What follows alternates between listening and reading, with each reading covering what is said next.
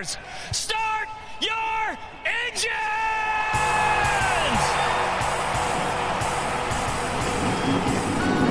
Welcome to the one place everybody wants to be.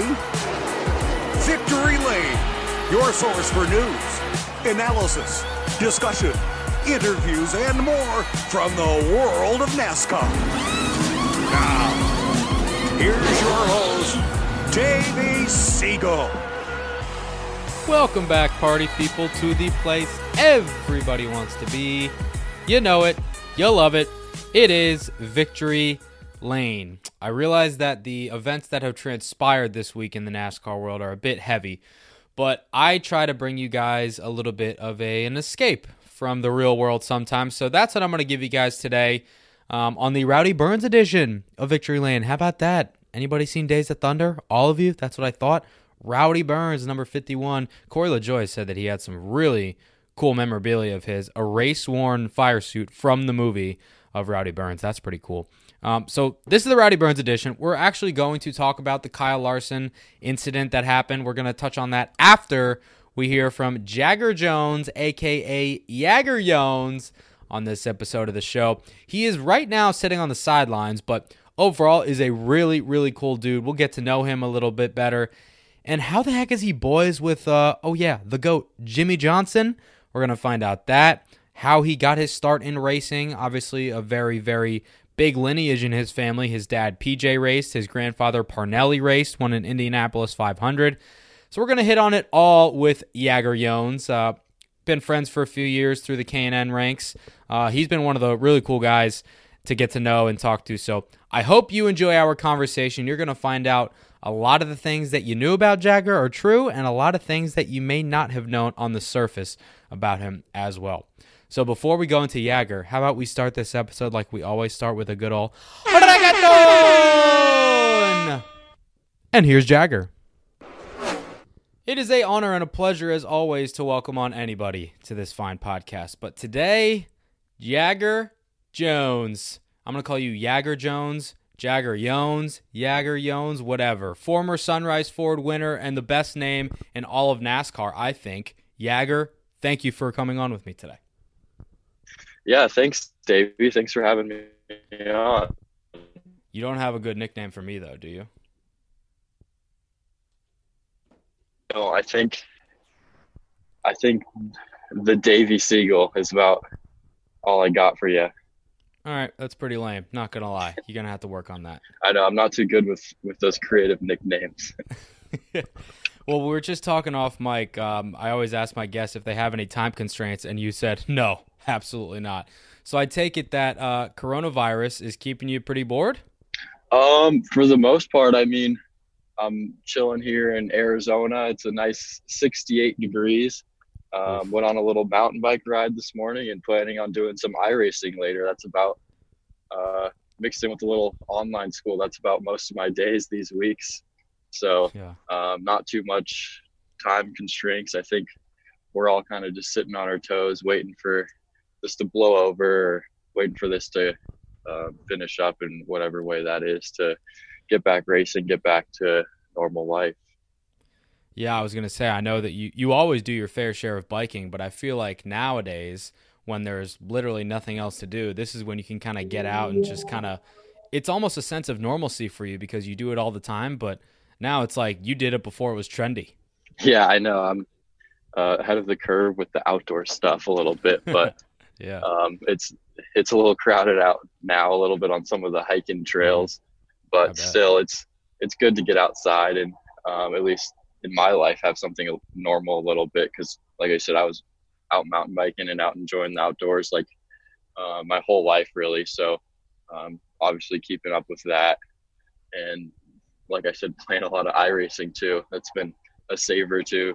You definitely blow through some time on there. I've had some fun races, meeting with some people, some of my friends, meeting some new people on there racing. So that's always been fun too. Where did you get this love for the outdoors and mountain biking? Because literally, if you post an Instagram story or a Snapchat, I think it's of you mountain biking somewhere. And I know Arizona and the Scottsdale area where you are just has a ton of trails and just nature to go explore. Where'd you get that love of mountain biking from? I kind of just learned it myself. I mean, when we were younger, we used to, like, in the summers a lot, we'd go on road trips. Before I was racing, like, we would leave our house with our motorhome, and my mom, my dad, my brother, and we'd leave our house with our mountain bikes and our dirt bikes in the back. I would say about every June, and go for about a month. And we didn't really even have a direction of where we were going. We kind of just went exploring, would ride our bikes around. Like one year we made it all the way to Montana. A couple of years we drove all the way to Indianapolis, kind of just explored. So it's always been a part of my life out in the desert, because our family's been big in off-road racing too. My whole life, dating back to my grandpa when he was out racing the Baja 1000 and all those off-road races towards the end of his career. So I've definitely just enjoyed the desert, enjoyed the outdoors, whether it's on a dirt bike, mountain bike, exploring some canyons or waterfalls, or out in my UTV and in the razors and all of that, even racing off-road. So that stuff is definitely fun, and definitely a big part of my life. I think it's helped my driving skills too. Doing some of that off-road stuff, you learn a little more skill, just in a different sense, that you can take part of it over to the pavement, just the whole car control and all of that. Are you in a car right now? I am. I can hear the blinker. Oh, sorry. I don't care. It's funny. Finish this later. But no, it's funny. I mean, if you want to do another time, I was out on a mountain bike ride this morning, and I was with my friend, and I thought we'd finish up in time, but we got a couple flat tires, and it took a little longer than expected. No, that's good. If you want to do it another time, we can. I'm good with you. Unless, all right, whatever you want. Let's to do. roll. We'll keep on rolling. So, even though that we've known each other for a couple of years now and have a good relationship, I still think it is so weird that you were born in 2002. Like there's no 90s kids anymore. You're so young, but you're already moving on up and doing your thing. I just think it's ridiculous that we look at NASCAR nowadays, whether it's ARCA East, ARCA West, whatever. Even some truck drivers nowadays, they were born after the year 2000. I know that probably means nothing to you because all your friends are around your age, but that is so weird to me. Yeah, for sure. It's, I mean, for me, it's normal. I mean, I was born after 9/11. I think a lot of people think that's like crazy to put that in perspective, but it's so weird. Yeah, for sure. I mean, it's a new generation. So let's get to know you a little bit. I feel like people don't know enough about you. They know the name. They know that you have a good relationship with Jimmie Johnson. They know that you had a rivalry with Hailie Deegan. They know that you won a race last year. But I feel like they don't know you. So, I mean, while you're driving, of course, give the listeners the 411. What do you like to do besides mountain biking? What do you like to eat? How do you spend your free time? Tell us a little bit about yourself. Let's see. Where should I start this? I would say wherever maybe you want. I mean, I'm really just people see me as a race car driver. They see me on social media, but I think my daily life usually just consists of, I go to a normal high school. I got a lot of high school friends. I basically am trying to live my life like a normal kid in a sense. That's what I think school brings me, a lot of that normality. Going to school 5 days a week and then going to the racetrack. So I think that's definitely a big part of my life, just being a normal high school kid, having fun, meeting friends and hanging out with my friends. And then I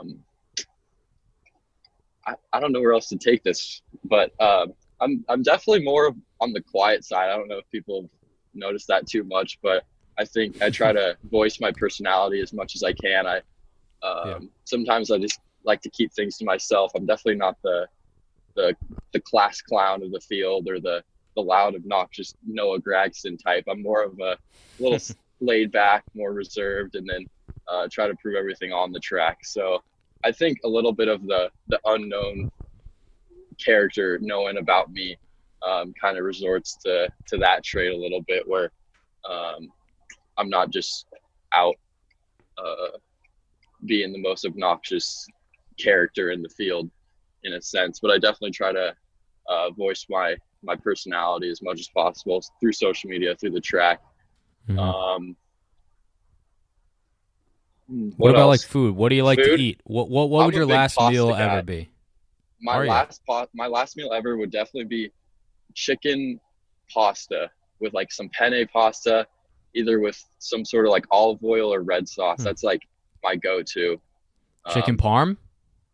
I don't eat dairy. I'm allergic to it. So did not know that. See, we're learning a lot about you. So no dairy for me. It my body does not like it.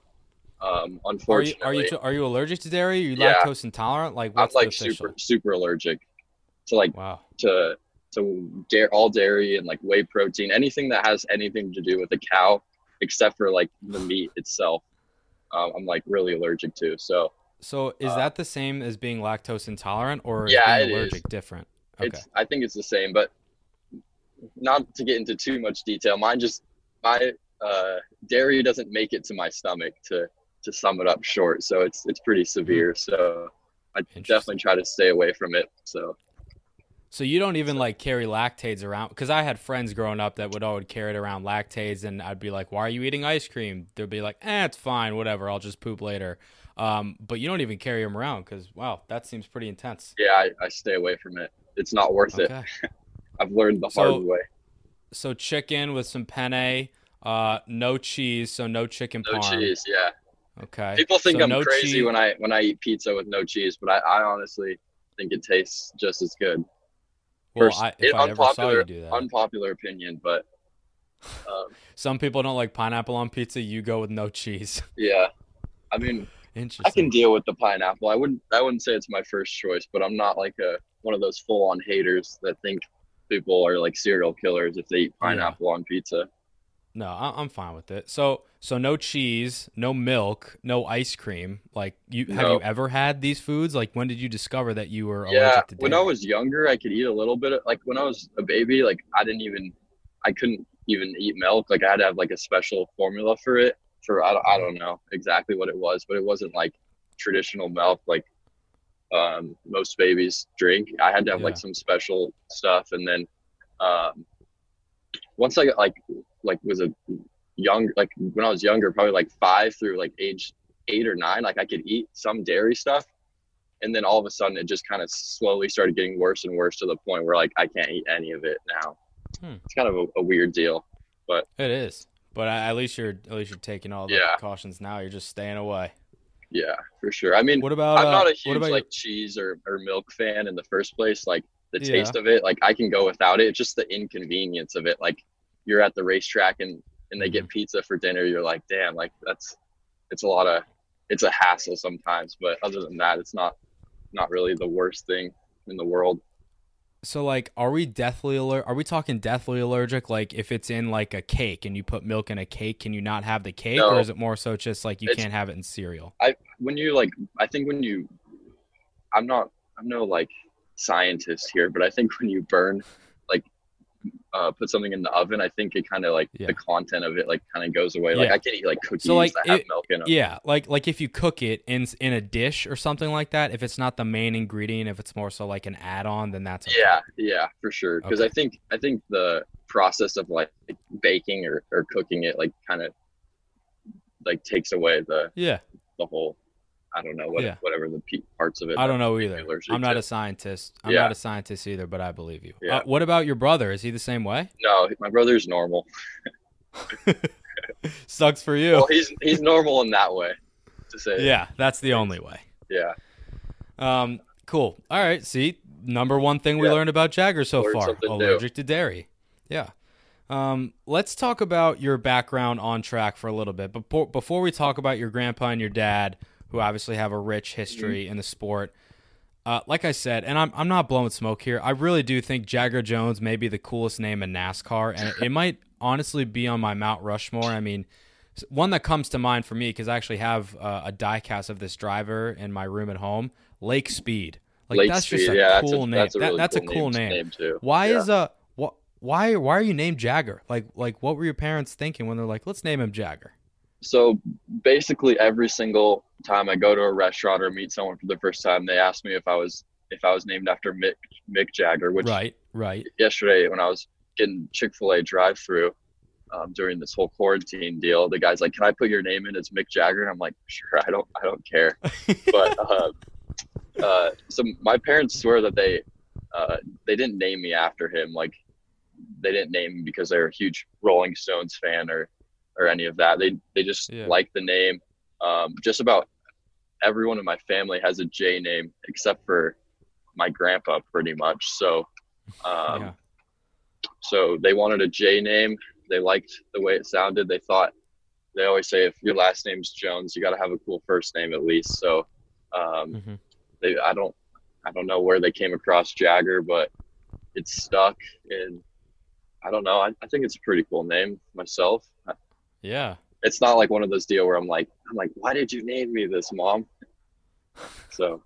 No, I think it's cool. I mean, even your brother Jace is a pretty cool name. Yeah. I might have to get PJ on the show next week to ask him why he named you Jagger. Yeah, why he named me that. Maybe you'll get an answer that I haven't gotten yet. I don't know. Well, if you end up getting an answer, let me know, because inquiring minds want to know. Yeah. Well, I think it's just simple as that. They like the cool J name, Jagger. Yeah. Well, it is cool. I actually have a friend.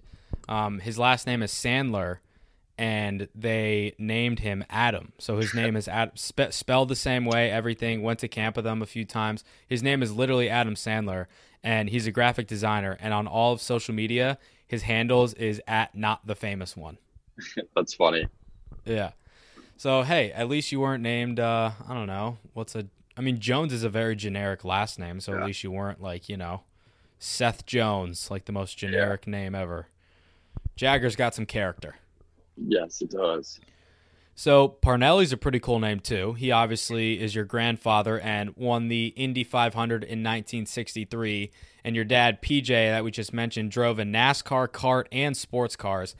I think I've asked you this question before in person, kind of just talking, but and it's a little bit of a heavier one, but tell me a little bit about growing up always being compared to them, because I know you personally don't compare yourself to them because we've talked about how, you're blazing your own trail, but I'm sure when you're doing media interviews or you're at the track, you're saying, oh, that's Parnelli's grandkid, or oh, that's PJ's son, or whatever.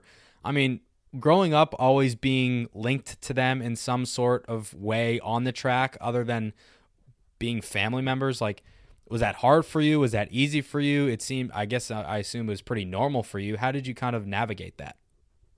Yeah, I mean, I think it kind of faded away as just to kind of start backwards or work my way backwards with the full question. But I think the more I race, once I'm racing against guys like that have other family names, like just to first come to mind, like Harrison Burton, Todd Gillen, like once you get up there, like a lot of people you're racing with have big names, or at least their parents were racing in the Cup Series and a lot of other racing. So I think it's kind of like the double standard of it has kind of faded away. But I remember when I was back racing go-karts when I was 10, 11 years old, and a lot of people would think like, oh, these people have all the money, they have all brand new motors, they have the best stuff, they're getting an unfair advantage. And that's what people would first assume out of us, which me being the driver and seeing all of our equipment and in our whole program, I knew we didn't have anything special over anyone else. So it kind of came a lot with that, where people thought me and my brother were spoiled and we just had everything handed to us, which definitely wasn't the case. And I think a lot of people found that out pretty soon when we first started racing. So that was definitely a whole deal. But that's kind of faded away as time's gone on. And I think the whole deal of I don't compare myself to my dad and my grandpa. Like when I was younger, I saw my dad race an IndyCar and some of his NASCAR races, but I don't remember really much of those specific times. Like I don't remember going to the track and seeing my dad win big races and trying to live up to that because I was too young. I don't remember that. So it's more of just getting their support. My dad and both my dad and my grandpa have been a huge support in my career and helping me and trying to put me in the best place possible. And it's definitely cool to continue their legacy.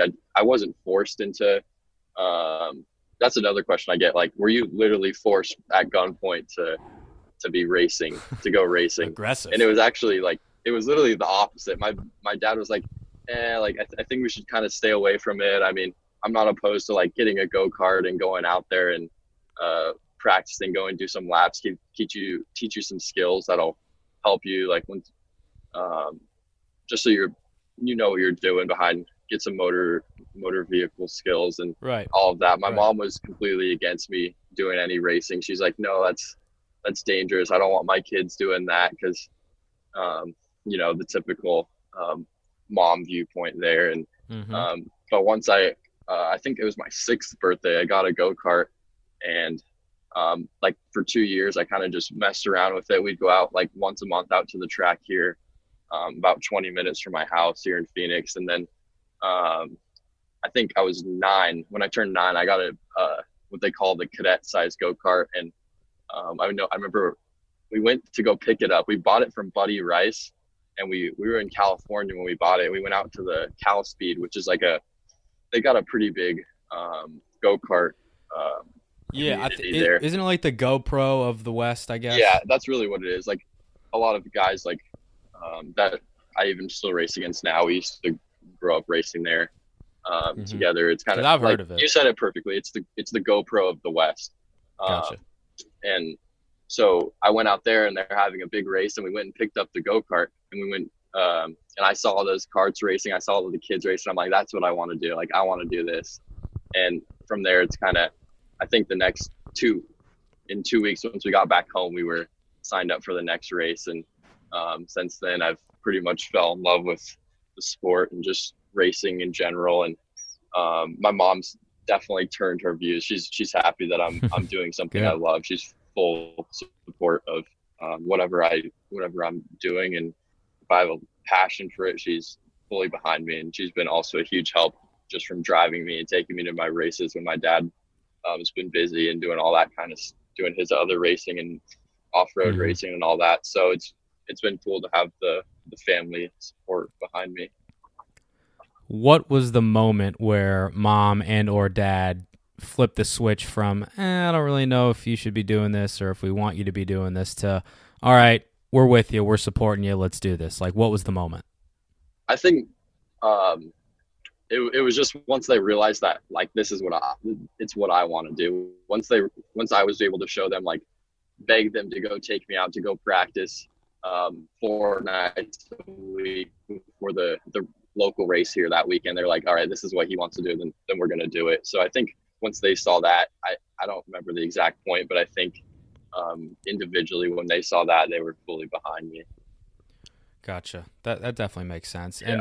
And it sounds like, I mean, it's more so kind of like an unspoken thing of you blazing your own trail, so to speak, because like I mentioned before, and like we've talked about it in prior conversations, even though from the outside, people are always going to link you to Parnelli and your dad, PJ, you're always going to be your own person on and off the track.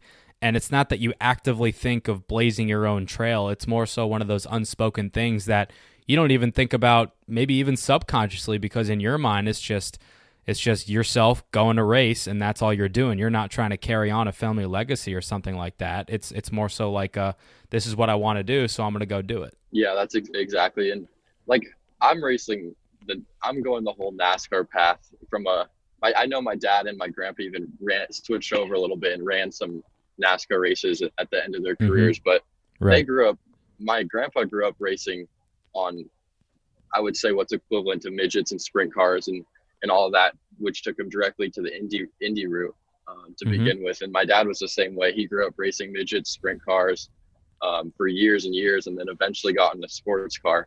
And I would say I'm literally going a complete different path than that, running the local short track NASCAR stuff.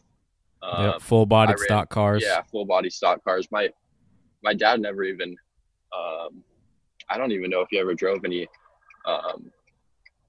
too much of any NASCAR stuff until he was much older, and same with my grandpa. So I'm definitely going a different direction. I'm not just only doing this to carry out their legacy. I want to make a career for myself and a name for myself for sure. But at the same time, I know your Twitter bio says third generation racer. So it's not that you're ignoring that heritage, because you're obviously proud of that. And it's one of those things where it's not every race car driver has a dad that competed in all these different forms of racing, and whose grandpa is frankly a legend in the open wheel side of things and is in a prestigious club of winning the Indianapolis 500. So you're obviously always going to be proud of the fact that you are a Jones and you're a third generation racer. Yeah, for sure. I completely agree with that. I think I don't think there's no way in the world you could be ashamed of it. I mean, you have to be proud of it, and I definitely am. So I think that's a lot of off-track stuff. Just trying to – I feel like if I'm doing what I want to do and I'm going out there and doing my best I can on the track, and going out trying to win races, be the best driver, and doing what I want to go do, I think I'll naturally carry that legacy on. And I think that's kind of the way I don't really think of it like that, but I think looking big picture, I think that's really the best I can do, is try to go out and win races and try to position myself best for my career and become the best race car driver I can be. And that'll naturally carry on my legacy. And like I said, having my grandpa and my dad helping me do that is also huge. And I think just naturally that just kind of carries the legacy itself. They're both working to help me in my career. So they're helping me carry on their legacy even.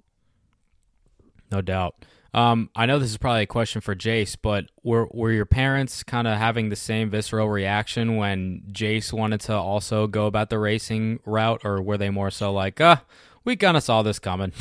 Yeah, I think we both started racing at the same time, because I mean, when your brother's out there driving and doing something fun like that, as a brother, he looks up to me and I'm speaking for him, but I think he looks up to me in some sense in that way, especially when he was younger. Like, oh, if my brother's doing this, I'm not going to sit around here and watch. I want to do this. This looks fun. Like, and he's obviously fell in love with racing and all that himself. So in his own way. So, but I think it all kind of started with maybe a little bit more me. I think he's 2.5 years younger than me. So he was probably 6 when I first started racing, and he first started racing about the same time. He was into it just like me. Just want to be like big bro. Yeah. So let's stay in your younger years. We mentioned that Scottsdale is home. You talked about what it's been like kind of growing up and what it's like now, basically just being a typical high schooler, and now you're being schooled online at home, which is weird. But let's go also to your younger years. You began in go-karts in the U.S. and in Europe. I found that really interesting, because you hear about a lot of guys and girls that get started on the go-kart level in the States, but it's only in the States. Where the hell did you go in Europe? That must have been really cool for a young kid. Yeah, so I was racing fully around the U.S. from all the way to Indianapolis, all the way to the Midwest, all the way to the full West Coast. And I won when I was 12. It was 2014. I went and won the SCUSA Pro Tour National Championship at the time. So when I won that, they awarded me a scholarship deal to go run in Europe for these 3 races. So in 2015, I stayed racing in the U.S. For the most part, and then I went and did those 3 races representing the USA in the series called the Karting Trophy Academy, where they gather 1 or 2 kids from I think 50-something countries around the world, and they bring them all to Europe, and they basically supply the go-karts, they supply the motors. So it's a fairly spec deal. Like, you can adjust some things on the go-kart, but not like we normally would here in the USA, where you're racing against different types of go-karts, like different brands and manufacturers. So it sounds like almost like go-kart IROC. Yeah, it kind of was in a sense, but no, literally it's definitely really comparable to that. So I went and did that, and I did pretty decent the first year. I think I'd finished like 15th or something in points. We had some tough races. I mean, it's definitely a learning curve going over there racing against some of the best kids in the world. And then no doubt, the next year they asked me to go back and do it again. And I was fully on board with that. So I did that 3-race deal over there representing the USA. I had a couple top 5 finishes. And then I went and did some other races in Europe while I was there because it was just convenient and it was good for me to race against those guys. And I definitely learned how to drive in the rain over there. Those kids over there know how to drive in the rain. And I think a lot of the competition level that I raced against over there is almost probably some of the hardest competition I've ever raced in anything in my career, just because that's like baseball for those kids. Some of those kids over there, they go practice every day after school. It's more of a karting's a more recognized sport even over there. So there's a lot deeper competition. There's a lot of kids that's what they spend their whole childhood doing. And so that was super cool to go do. And just the whole experience of it was cool. It definitely gave me a different perspective and made me a better driver. So when I came back to the US, I was definitely had, I would say, a little advantage on some of those other kids just with all the experience I was getting over racing in Europe. And then the year I was racing in Europe and the US, I also started racing some legend car stuff. And that's really when I fell in love with the whole oval racing. Mm-hmm. Gotcha. If you can remember back, I'm curious, was there one guy in Europe on the karting scene that was heads and shoulders above everybody else, that everybody was chasing, and you just remember him as like, that was the guy to beat? And also, were you competing against any drivers that we may know now as big names, whether it's in the open wheel scene or the NASCAR scene? Like, would we know any of the names that you were competing with? Oh, for sure. Over in Europe, I was racing against I don't Jack Doohan. He's a Red Bull driver. We raced a lot against each other in the US and over in Europe. Some of the times he's like I think he's Red Bull junior team now, and a bunch of other kids that I race against are fully Red Bull junior team, like headed towards Formula One. So that's pretty cool. I race against kids that like one of my friends, Brock Feeney. He's racing like I'm not super familiar with the whole V8 supercars like up and coming series, but he's running like the second highest series over in Australia, headed towards V8 supercars. I'm trying to think. I raced against some kids even that are racing ARCA and K&N now that I raced in the US and all over when I was younger racing go-karts, like Sam Mayer. Who are some of those drivers? Me and Sam Mayer have been racing each other since we were like 10, 11 years old.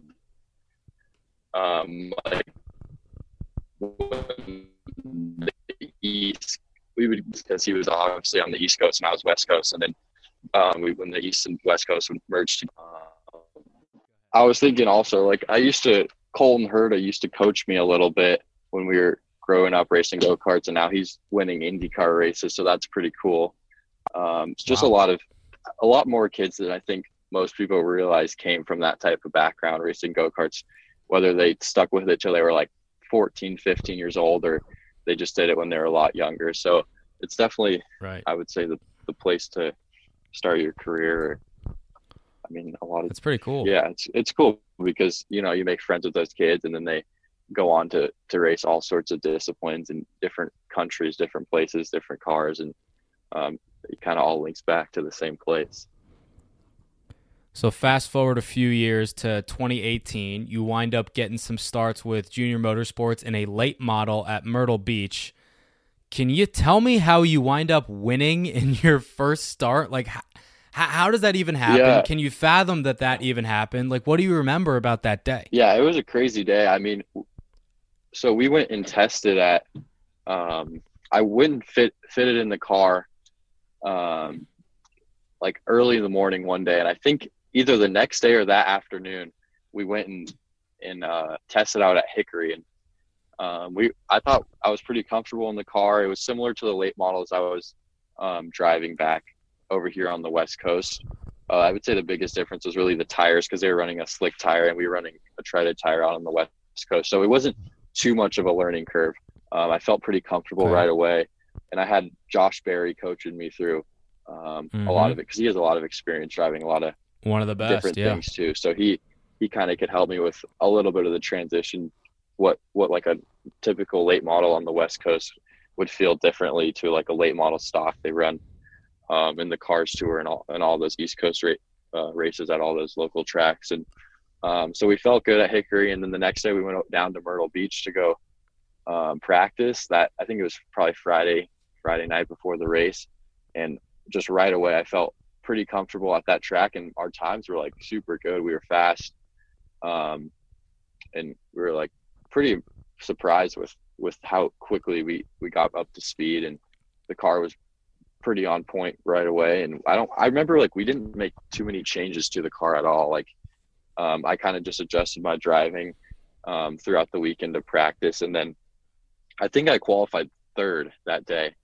And it was actually a double header race. Like that night, like there was twin 50 lap races. The first one I ended up getting wrecked and it broke the wheel. So I had a flat tire and I didn't even finish the first race. So the second race, I literally started dead last. And it was a pretty big field. I think 26, 27 cars. And I just started mowing through them pretty quickly. I got like 10 cars on the first lap, like something ridiculous where some of them kind of just ran into each other, moved up the track. I got a super good like first 5 laps and I was already in the top 10, and I just started picking them off one by one. And we just had a ton of speed. I remember we literally had to put a whole new nose, whole new hood on the car from the first race. We didn't even know if we were going to get the car back on track, but it was basically all cosmetic damage. We didn't hurt anything important on the car, and it felt good as new. We went back out there the next race and just mowed through them all. And I remember like 10 to go, I passed the leader like he was standing still. Like it was crazy how much speed we had, especially once it got darker that night. Even the first race we were super fast. I think we were running second or third, and we just got ran into from behind, and like the guy ran. It was a long time ago. I think the guy kind of just dive on me, and I didn't have, just kind of adjusting to a different spotter. I didn't realize he was inside of me, and it was kind of just a racing deal from what I remember. And I think another car ended up hitting me when I was like half spun out in the corner and tore the nose off of it. So it was cool. If you look at the pictures, I have like a white hood with some random sponsor logo on it, because we found someone on it was actually like I don't know what they call them out there, but it was basically like a spec late model hood.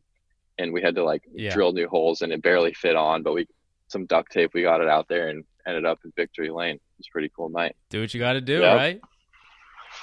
Wow. Okay. So now I'm curious, like in the moment, were you thinking to yourself, oh, wow, this car's really good? Or were you thinking like, wow, I can really do this? And then when you wound up passing the leader with 10 to go, you're like, holy shit, I'm actually going to win this race. Like, what was going through your mind? It's your first start. Yeah, it was pretty surreal at the moment. I mean, I had expectations. Like I knew it was a chance to win when I was starting third. Like I knew we had a good car, like a typical, like you're starting third, we got a good car, we got a good chance, just kind of take it easy at the beginning. Like we got 2 races tonight. And then, so I thought I wouldn't have been too shocked if we went and won the first race, but the second one, it was like, I'm starting 27th. Let's just try to salvage whatever we can. Like go up there, try to get a top 10. We got speed. It's just kind of been a rough night. And then I was in 10th on like the 5th lap, and and I was just like, oh my gosh, like we're gonna win this race. This is like, wow, like, we got the speed. Let's do it. Might as well. What did Dale Jr. say anything afterwards to you? Yeah, he I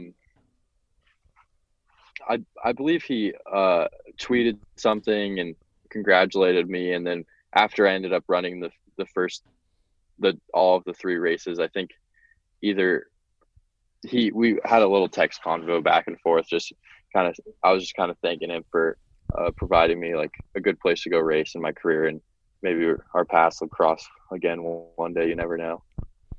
Yeah, very cordial. Yep. Very cool. It must have been nice to race for Dale Jr. That's pretty cool. Sweet. And I think also that year you won the track championship at Kern County. Is that right? Yes, I did the same year. I think I won like about half the races there that year. We were just we got the car dialed, and it seemed like we would do like 10 laps of practice every week, and we wouldn't even touch the car. And we just we still had good competition there. Like Blaine Perkins was racing there that year, and Trevor, and I think Lawless was racing there some of those races that year. So it was definitely a pretty stacked field, but a lot of those races. But we just had the car so dialed, and I really felt comfortable at that track, and I think we just pulled away in the championship and won that year. And we also went and won some races at Irwindale, and it was definitely a fun year getting some wins in the late models. So would you say Kern is your favorite track, or would you maybe give that to Roseville, considering it was the site of your first K&N win? No, I wouldn't say I liked Roseville, but it wouldn't be my favorite track. It's a little like it doesn't feel super natural when you're driving. Like Roseville, like every time you like go through turn one, you're like, oh damn, like I could have done that better. It's one of those type of tracks, but it's a little. I didn't have a ton of laps there, but it just kind of felt a little like it's pretty bumpy and awkward, and I didn't feel super comfortable there. And even though we went out and won, I wasn't like feeling like I can drive this with my eyes closed type of tracks. Right. But it was definitely a fun track. I would say I like Kern a lot in the late model, but we struggled very bad there in the K&N car, and it definitely took out a little bit of the love for the place. I mean, I still think it's a great track, but we actually ended up second there. But still, it was probably one of our toughest weekends we had all year out at Kern, and it's definitely hard to race there in the K&N car compared to a late model a little bit. But I would say my favorite track we went to was probably Colorado. I liked how the groove opened up. If you watch that race, I was kind of making I wouldn't say high side, but the middle groove work where a lot of people were. Didn't they put traction compound down for that weekend? That was like the first race after the repave. I never ran it before, That's right. before the repave, so I can't compare it. But I personally like. I thought you could run the bottom super well. You could run the middle groove. You could even run 3 wide for a lot of laps, and it had a bunch of character still, even with the repave. They left a lot of the character in it, and I would say that was probably my favorite track we went to all year. Cool. Good to know. I'd like to go race there again, to be honest. Yeah, I think a lot of people would. Yeah. And if we remember who won that race, Haley Deegan won at Colorado. So here we go. We're jumping into it. We're bringing up a bad memory. Let's talk about Vegas. Are you ready? I'm ready. All right. Well, I mean, we talked about it too. It didn't take you long to get over it. Yeah. And for those of you that aren't really familiar, basically what happened was Jagger's first ever K&N start in what was then known as the K&N Pro Series West for Sunrise Ford and Bob Brancotti in the 6 car. He's leading the race. He's dominating the race on the Vegas dirt track. I know nothing about this kid. I just see that he's like scrawny and tall. I'm like, okay, whatever. And he's killing him in this race. I'm like, wow, this kid must be pretty good. Has he ever raced on dirt? No. First race on a dirt track, and he's whooping the field. Oh my gosh. So he's dominating, and you guys have obviously all seen the last lap by now.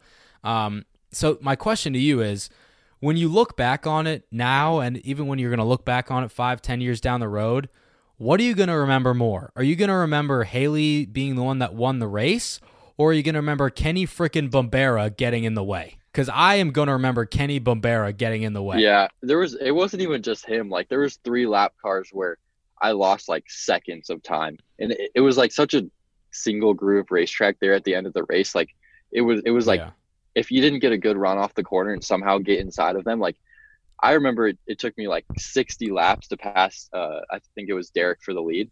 So like passing a lap car was even tough, even how much slower they were.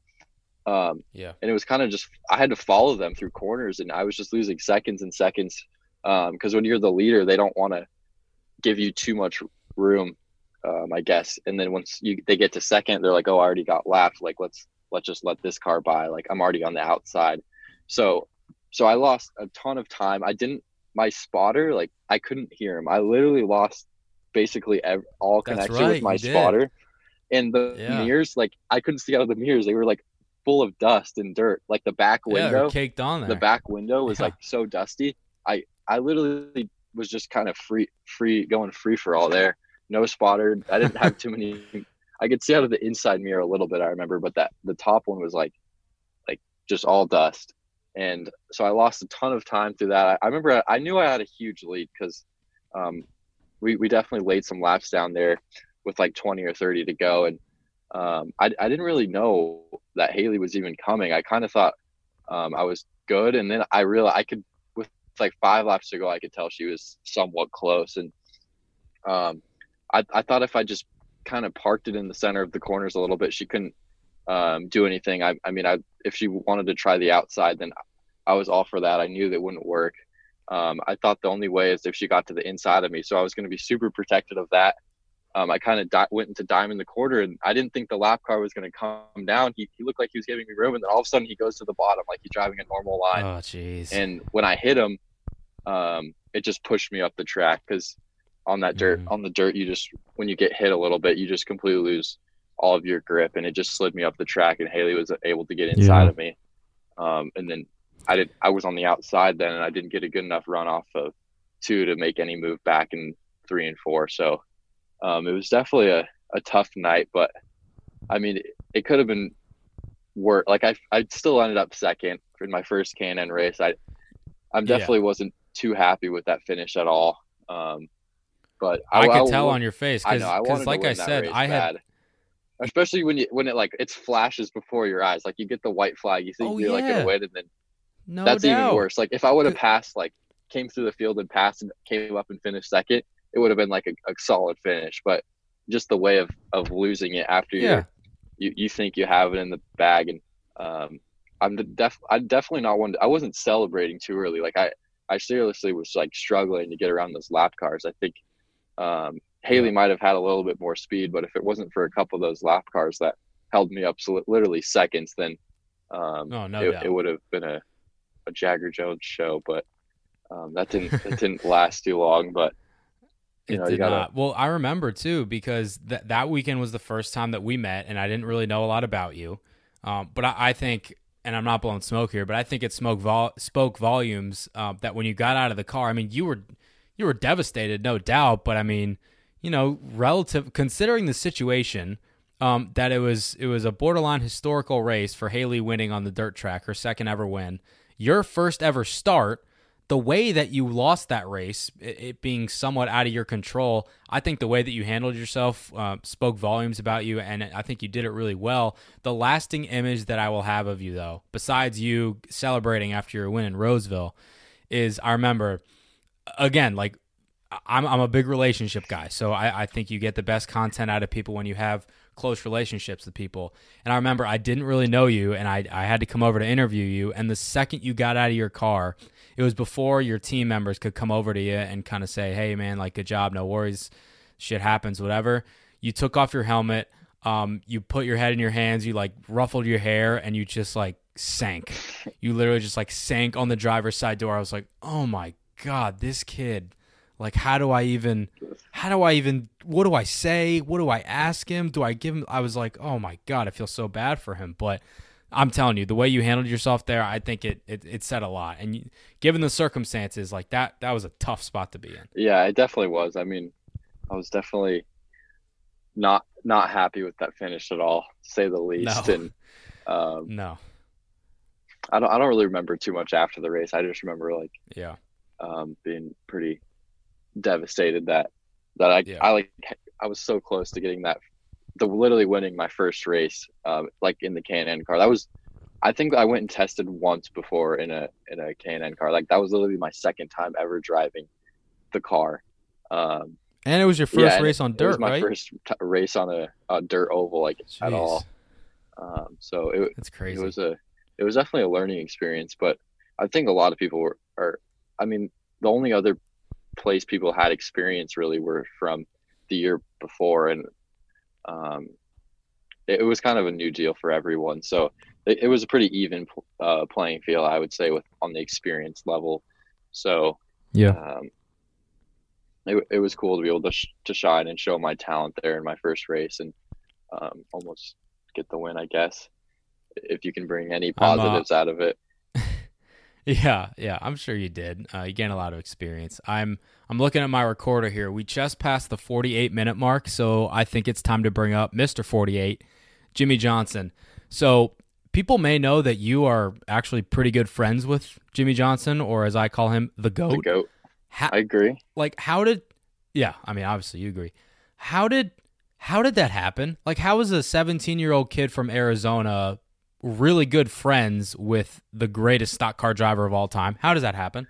So it really goes to him and my dad being friends. I mean, both their rookie seasons in the Xfinity series now, I think it was the Busch series then, was they were both in the same 2000 maybe. I think it was 01. It was either 2000 or 01 because his rookie season in Cup was 02. So they were like good friends back then, and they've kind of stayed in touch throughout all these years. And I think they were even friends a little bit before that. I don't know exactly when they first were friends, but they like Jimmie was at my parents' wedding, and so they've known each other well. And then once Jimmie found out me and my brother were racing, he was like, yo, like, I want to help Jagger, and like, call me and we'll see what we can do. Like, I want to help him. Kind of like, he's kind of mentioned a little bit, like, Jeff was one person in his career that like really stood out and helped him bring him and really become like who he is today. And I think he wants to kind of, speaking for him, he's talked about this in a couple articles and stuff, but he kind of wants to give back in a similar way, in similar fashion. Yeah. So I've seen the same stuff. It's super cool to have Jimmie support. Obviously, like you said, my opinion, the GOAT, 7-time champion. So it's super cool out of anyone to have Jimmie helping me, and he really is like hands-on, like mentoring me, like showing me around, meeting me, introducing me to people. There's what the word I was looking for. Introducing me to people, and kind of just helping position my career and with whatever we need. So it's super cool to have that relationship with him, and it's definitely something I don't take for granted. Something that I'm super thankful for, and thankful to him for helping me. So some people, when they have a close relationship with a celebrity or a famous person, whatever, they'll have one of those things where they say, oh, yeah, well, you know, people see him as Jimmie Johnson, but I just see him as the Jimmie that's always helped me out. Are you kind of in that mindset of stuff, or was there a point, or are you still at that point where you kind of get starstruck and you're like, oh, my God, this is Jimmie Johnson? I think it's a little bit of both. I mean, I didn't grow up like being around Jimmie Johnson, you know, like obviously my dad and him we're friends like before I was born. I mean, and even when I was a lot younger. So it's not like he grew up like he was like my uncle, you know, like he was a typical guy. Like I remember every time I'd go out to a NASCAR race, we'd go and talk and meet with him, but it was still like, that's Jimmie Johnson, you know? So I think a little of that stays, but now like he's someone I can call and talk to comfortably, and like personally with my career and all of that. And he's someone that I can easily talk to, and he'll give me advice on things. And but there's definitely he still is Jimmie Johnson, you know? It's crazy. It's literally the GOAT. Yep. All right, give us an inside scoop. Is he gonna postpone his retirement because of coronavirus, or what? I wish I knew the answer myself. I mean, I wouldn't. If I was in his similar position, I mean, I wouldn't. I don't think that's it's definitely a question. I mean, we don't even know when we're going to be racing again. So I think, I honestly haven't heard anything. I have no inside news on you for that, but I think it's definitely a possibility. Just kind of just giving my theory. I don't know. No, I got you. So he's one legend that you've worked pretty closely with and continue to have a relationship with. Another one is somebody who the NASCAR world may not be too familiar with, but if you're a racing fan, you know all about the Snake, Don Prudhomme. You completed the Norra 1000 with him, I believe, last year. So for for like a novice who knows next to nothing about it, can you tell us about what that race is, the Norra 1000, what it is, what it was like, and tell us a little bit about the Snake. He's also another arguable GOAT in his racing discipline. Yeah, so backstory, 2 years ago I went and did the Norra 1000. It was my first off-road race. I think they call it the Norra 1000, the Mexican 1000 or the Norra 1000. You start in Ensenada, you go all the way to Cabo. It's a little over 1,000 miles. They do it in kind of in a rally style race where you do stages. So it's 5-day race where you stay in hotels or camp overnight, and then you drive during the day, from point A to point B, and they combine all those stage times together for an overall. So 2 years ago, me and my brother did it together. We switched off driving. So we did about half the driving. And that year we had a gearbox failure. I mean, with off-road, it's a marathon before it's a race. You got to get to the finish is half your struggle. Just get in the car to go 1,200 miles about. So, crazy. And my dad built Don a car, and he went and raced that year, and he tried to do the whole thing by himself. He's, no offense to him, but he's an older guy. I think he's 78 years old now. So he was and he looks every bit of it. Yeah, he was 77, and he was planning on doing the whole race himself, but he had some other guys fill in some of the stages, and he said it really just wore him out. He didn't know if he could do it again. And over the winter, when my dad's like, come on, you gotta, we were all encouraging, you can do this again, let's go do it. And we pitched the idea, let's throw you and Jagger will split the driving. Whenever you don't want to drive, you're too tired, you'll sit in the back of the motorhome in the RV, go down the highway, and we'll put Jagger in the car. So I ended up driving about, I would say, 2/3 of the race. Don drove still a good portion of it for sure. I would say near 500, 600 miles, which is definitely some long days in the seat, but it was super cool. I mean, Don Prudhomme, the Snake, definitely a huge legacy in drag racing, and definitely, I would say, up there in some of the greatest all-time drag racers in his day. And it's cool that he's helping me by doing that as well, giving me a place to race a car to drive. And I mean, we're planning on going and doing it again this year. The race was supposed to be, I think it was supposed to be this or next week, but they postponed it to October now. So he built a brand new car for this year. So we're coming back swinging for round 2 between me and the Snake. So hopefully we'll be able to go do that in October. And it's kind of a little unknown with all of schedules and everything right now. So we're kind of figuring that out, but we got a card being built right now and looking forward to that, and should be fun. He's a super cool guy. I mean, he texts me all the time, sending me pictures of the car being built, and definitely someone that I can call to for some advice, and just, he's honestly like a friend to me. He's super cool guy that I'm thankful that our paths crossed, and we were able to go and race together. Can we get some merch? Can you just make a shirt and all it says on it is Jagger and the Snake? Can we just get a shirt that says that? Because I think those would sell. Cool. I'll take 1% of the 1% of the profit for the idea. Yeah. I think that's fair. Yep. All right. Few more for you. I know we're getting long, so we can keep the answers quick because I want to be conscious of your time. Tell me the significance of the number 98 for you, because I believe you were 88 in late models with JRM. You ran the number 6 with Sunrise Ford and K&N, but 98 I know is significant to you. Yeah, I mean, it's going back to my family legacy. That was my grandpa's number when he went and won the Indy 500, and I think that's his go-to number now, because it just had such a significance in his career when he was running in. I mean, I think when you win the Indy 500, that number will kind of sticks with you. And holds a place in your legacy and kind of your and kind of your heart. You that's your number, that's your go-to number, and that's. You got to drive one of his old cars at Gateway last year with the what was it, the Festival of Speed or something like that? That was cool. The vintage series that kind of travels around and does some of those. So I drove one of his.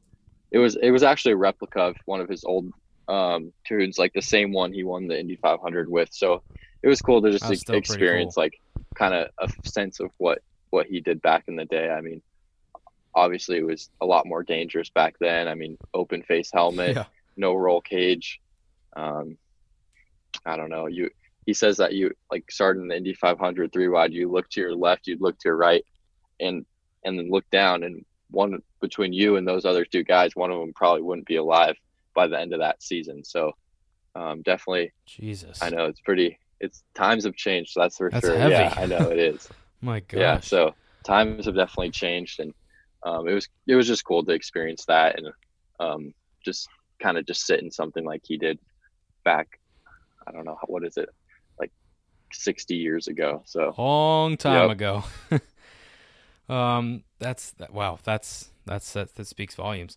What are the short-term goals for you in terms of stock car racing? I know they're kind of on pause now with coronavirus, but what are the short-term goals for you? And then the end game in terms of some longer-term goals? Is it kind of the thing that everybody else in stock car racing shoots for, which is to be a viable contender for race wins and championships in the Cup Series? Yeah, I would say for sure that's long-term goal. Short-term goal is just trying to put a good schedule together where I can go and be in the best position for my career, whether it's a little uncertain right now, but this year we were shooting to get some more ARCA races in, because I'm still 17 until end of the summer this year. So kind of in my level, my age, my experience, it kind of makes the most sense right now to do that. So obviously this coronavirus ordeal has put all the racing on pause. I think a lot of the sponsorship hunting and all that is kind of on pause because a lot of companies are pretty uncertain with their times right now. So that definitely hasn't helped, but we just got to kind of fight through some of these challenges and hopefully get some races in this year. If they even happen, who knows? So I'm no expert on any of this stuff. But we've learned that in the last hour. You're no expert. Yeah, on this whole Corona ordeal, but hopefully we'll get back racing, get back to normal soon, and we can start working on some stuff. What about before Corona? I know 2020 you didn't have anything super set in stone, concrete, but I know you had been working on some deals, trying to secure some stuff. I mean, and I know as soon as everything kind of starts back up and gets back to somewhat normalcy that you'll be working hard too. But did you have any irons in the fire? Can we expect to see you at the racetrack in a NASCAR event sometime this year, hopefully? It really just comes down to, I hate to say it, but it really does just come down to finding the money, someone's got to put it in, whether it's a team owner, car owner, sponsor, You're right. your parents, someone's got to pay for it. So it's definitely a little uncertain with that, just trying to get everything lined into place. I mean, we've had a couple of things like close, and then just trying to close them out. It has been a little difficult, and then it kind of came to a halt with all this whole deal. So we're working on some stuff right now, but I really don't have too much else to say on that. I mean, for 100% the goal is to get racing in some ARCA races this year. And I think if by summer, if they kind of go back to normal, I think that's definitely possible for me, definitely a doable goal for us. So that's the goal, and hopefully we'll be back doing some racing this year. Well, keep up the good fight, looking for some sponsors. Keep up the bike ride and stay fit. Yep. Keep talking to Jimmie, get some advice. If he wants to throw in some sponsors for you, don't say no. That's for sure. Don't do any more podcast interviews while driving, though, because that's unsafe. We're glad that you got home in one piece. Don't worry. I was only driving for a minute, but and I think we made it home safe. So, and made the podcast safe and staying our quarantine bit 6 feet apart. Yeah. So that's right. Well, Jagger, this has been fun. Thank you for taking a little over an hour here to chat with me. I hope that the listeners got a newfound appreciation for you because, like I said, I feel like people don't know the real Jagger Jones. So there you have it. Call him Jagger, call him Jagger, whatever you want. But thank you. I do appreciate you taking the time, and I hope that you and yours are staying safe and healthy. Yes, well, thanks for having me on. It was a pleasure, and it was fun. So thank you, and thank you for all the listeners. If you guys want to keep up with me and what I'm doing, just you guys can follow me. Plug your stuff. It's plug pretty your stuff. easy. Let's go. Well, my Instagram name's hard to say, but it looks cool. It's J6GGER, and then just look me up on Twitter. You'll find me. It's in this day and age, it's not too hard. And he's got the blue check mark on the gram. Yeah, I do. That's all what the high school kids care about. They don't care that I'm racing. They just care that I'm verified on Instagram. They're like, oh wow, he's got the blue check mark. He's at the popular table today. That's how it goes these days. All right. Well, if you have any connects that can hit me up with a blue check mark, either on Twitter or Instagram, let me know. If you have any for Twitter, let me know too. Maybe we'll both get it. So, no, but in all seriousness, thanks for having me on, Davey. It was fun. Good deal, man. All right, we'll talk to you soon. All right, thank you. And we're back. Told you guys that you would find out some cool stuff about Jagger Jones, right? Well, I hope you enjoyed it. If you liked what you heard, please do me a favor. Leave me a rating and a review on iTunes, Spotify, Google Play, SoundCloud, wherever you get your podcast. We are most likely there on your platform of choice. Let's dive right into it. Not going to sugarcoat it. This Kyle Larson situation is very, very disappointing, disheartening, unsettling, worrisome, sad. It's just really unfortunate. So I'm going to give you guys the timeline of events. Late Sunday night, Kyle Larson's on an iRacing stream called Monza Madness, which was organized by Landon Castle. And I think one of the highlights of it was that Alan Bestwick, yes, the Alan Bestwick, was going to be calling the race for Podium Esports, I believe. So he's racing, and on his Twitch stream or somebody else's Twitch stream, I'm not exactly sure, he was trying to get in contact and communication with his spotter, I believe, and he says, "You can't hear me?" And then he utters the N-word. He's trying to get his attention. He says, "Hey, So I'm not going to put the audio in there. It's just, everybody's probably heard it by now. So he uttered the N-word. That was broadcasted on the Twitch channel. Kind of blew up that night on Twitter. He did not say anything. It was more so just kind of the Twitter community going nuts. Then the next morning, so this is Monday morning, Chip Ganassi Racing suspends him without pay. Then NASCAR suspends him indefinitely. Then Chevrolet suspends him. He then apologizes on Twitter, releases an apology video. And this, again, came from his Twitter account. I'm going to put this audio in for you guys. Here was Kyle Larson's apology on Twitter. Yeah, I just want to say I'm sorry. Last night I made a mistake and said the word that should never, ever be said. And, there's no excuse for that. I wasn't raised that way. It's just an awful thing to say. And I feel very sorry for my family, my friends, my partners, the NASCAR community, and especially the African-American community. I understand the damage is probably unrepairable, and, I own up to that. But I just wanted to let you all know how sorry I am. And, I hope everybody is staying safe during these crazy times. Thank you. After that apology comes out, the dominoes start falling once again. And these are what I think was kind of the main thing, maybe the straw that broke the camel's back per se. Sponsorship. Credit One Bank originally said that they support that he is going to be suspended, but then they announced later in the day they're leaving Kyle Larson. McDonald's does the same thing. They are leaving Kyle Larson. Clover, they also leave Kyle Larson. This is late Monday night, and it was only a matter of time, and by Tuesday mid-morning, Kyle Larson was fired from Chip Ganassi Racing. I don't have their statement prepared because I'm actually just recording this kind of off the cuff here. But let me read it for you. basically they said it's, quote, the only appropriate course of action to take. And frankly, I don't disagree with that. I think when we saw how big of a deal this was, when I heard it for the first time, I said, this is bad. And that really was the only appropriate course of action to take. Suspending him in the moment is fine. That's kind of what you have to do to get your ducks in a row and get something out there, because you can't be radio silent. But he has been fired from Chip Ganassi Racing. He has been also released and fired from being a Chevrolet driver.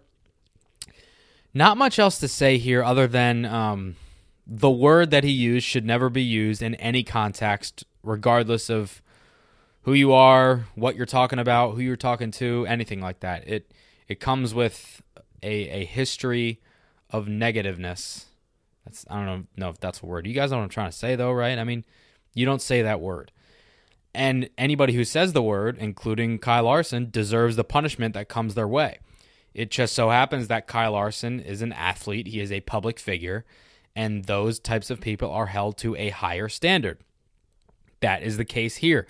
Like it or not, Kyle Larson will be hit harder, whether it's through the media, his job that he no longer has.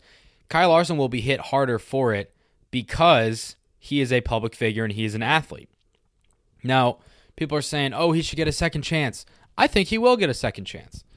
And I frankly think that he should get a second chance. I'm a firm believer in second chances, but it's not going to happen tomorrow. It's not going to happen next week. It's not going to happen next month. It's probably not going to happen next year. I mean, who knows? It might. We really do not know yet. But does he have the want to, and does he have the drive, pun intended, to work his way back up to the Cup Series where he was contending for wins and winning races? Because Kyle Larson has kind of demonstrated the type of behavior in the past and he said on the record that basically he wants to run a full World of Outlaws schedule. And he hasn't said it openly, but NASCAR seems like kind of a paycheck for him. It's kind of a way to earn a living. World of Outlaws and sprint car racing on dirt is what he loves. And there's absolutely nothing wrong with that. I support that.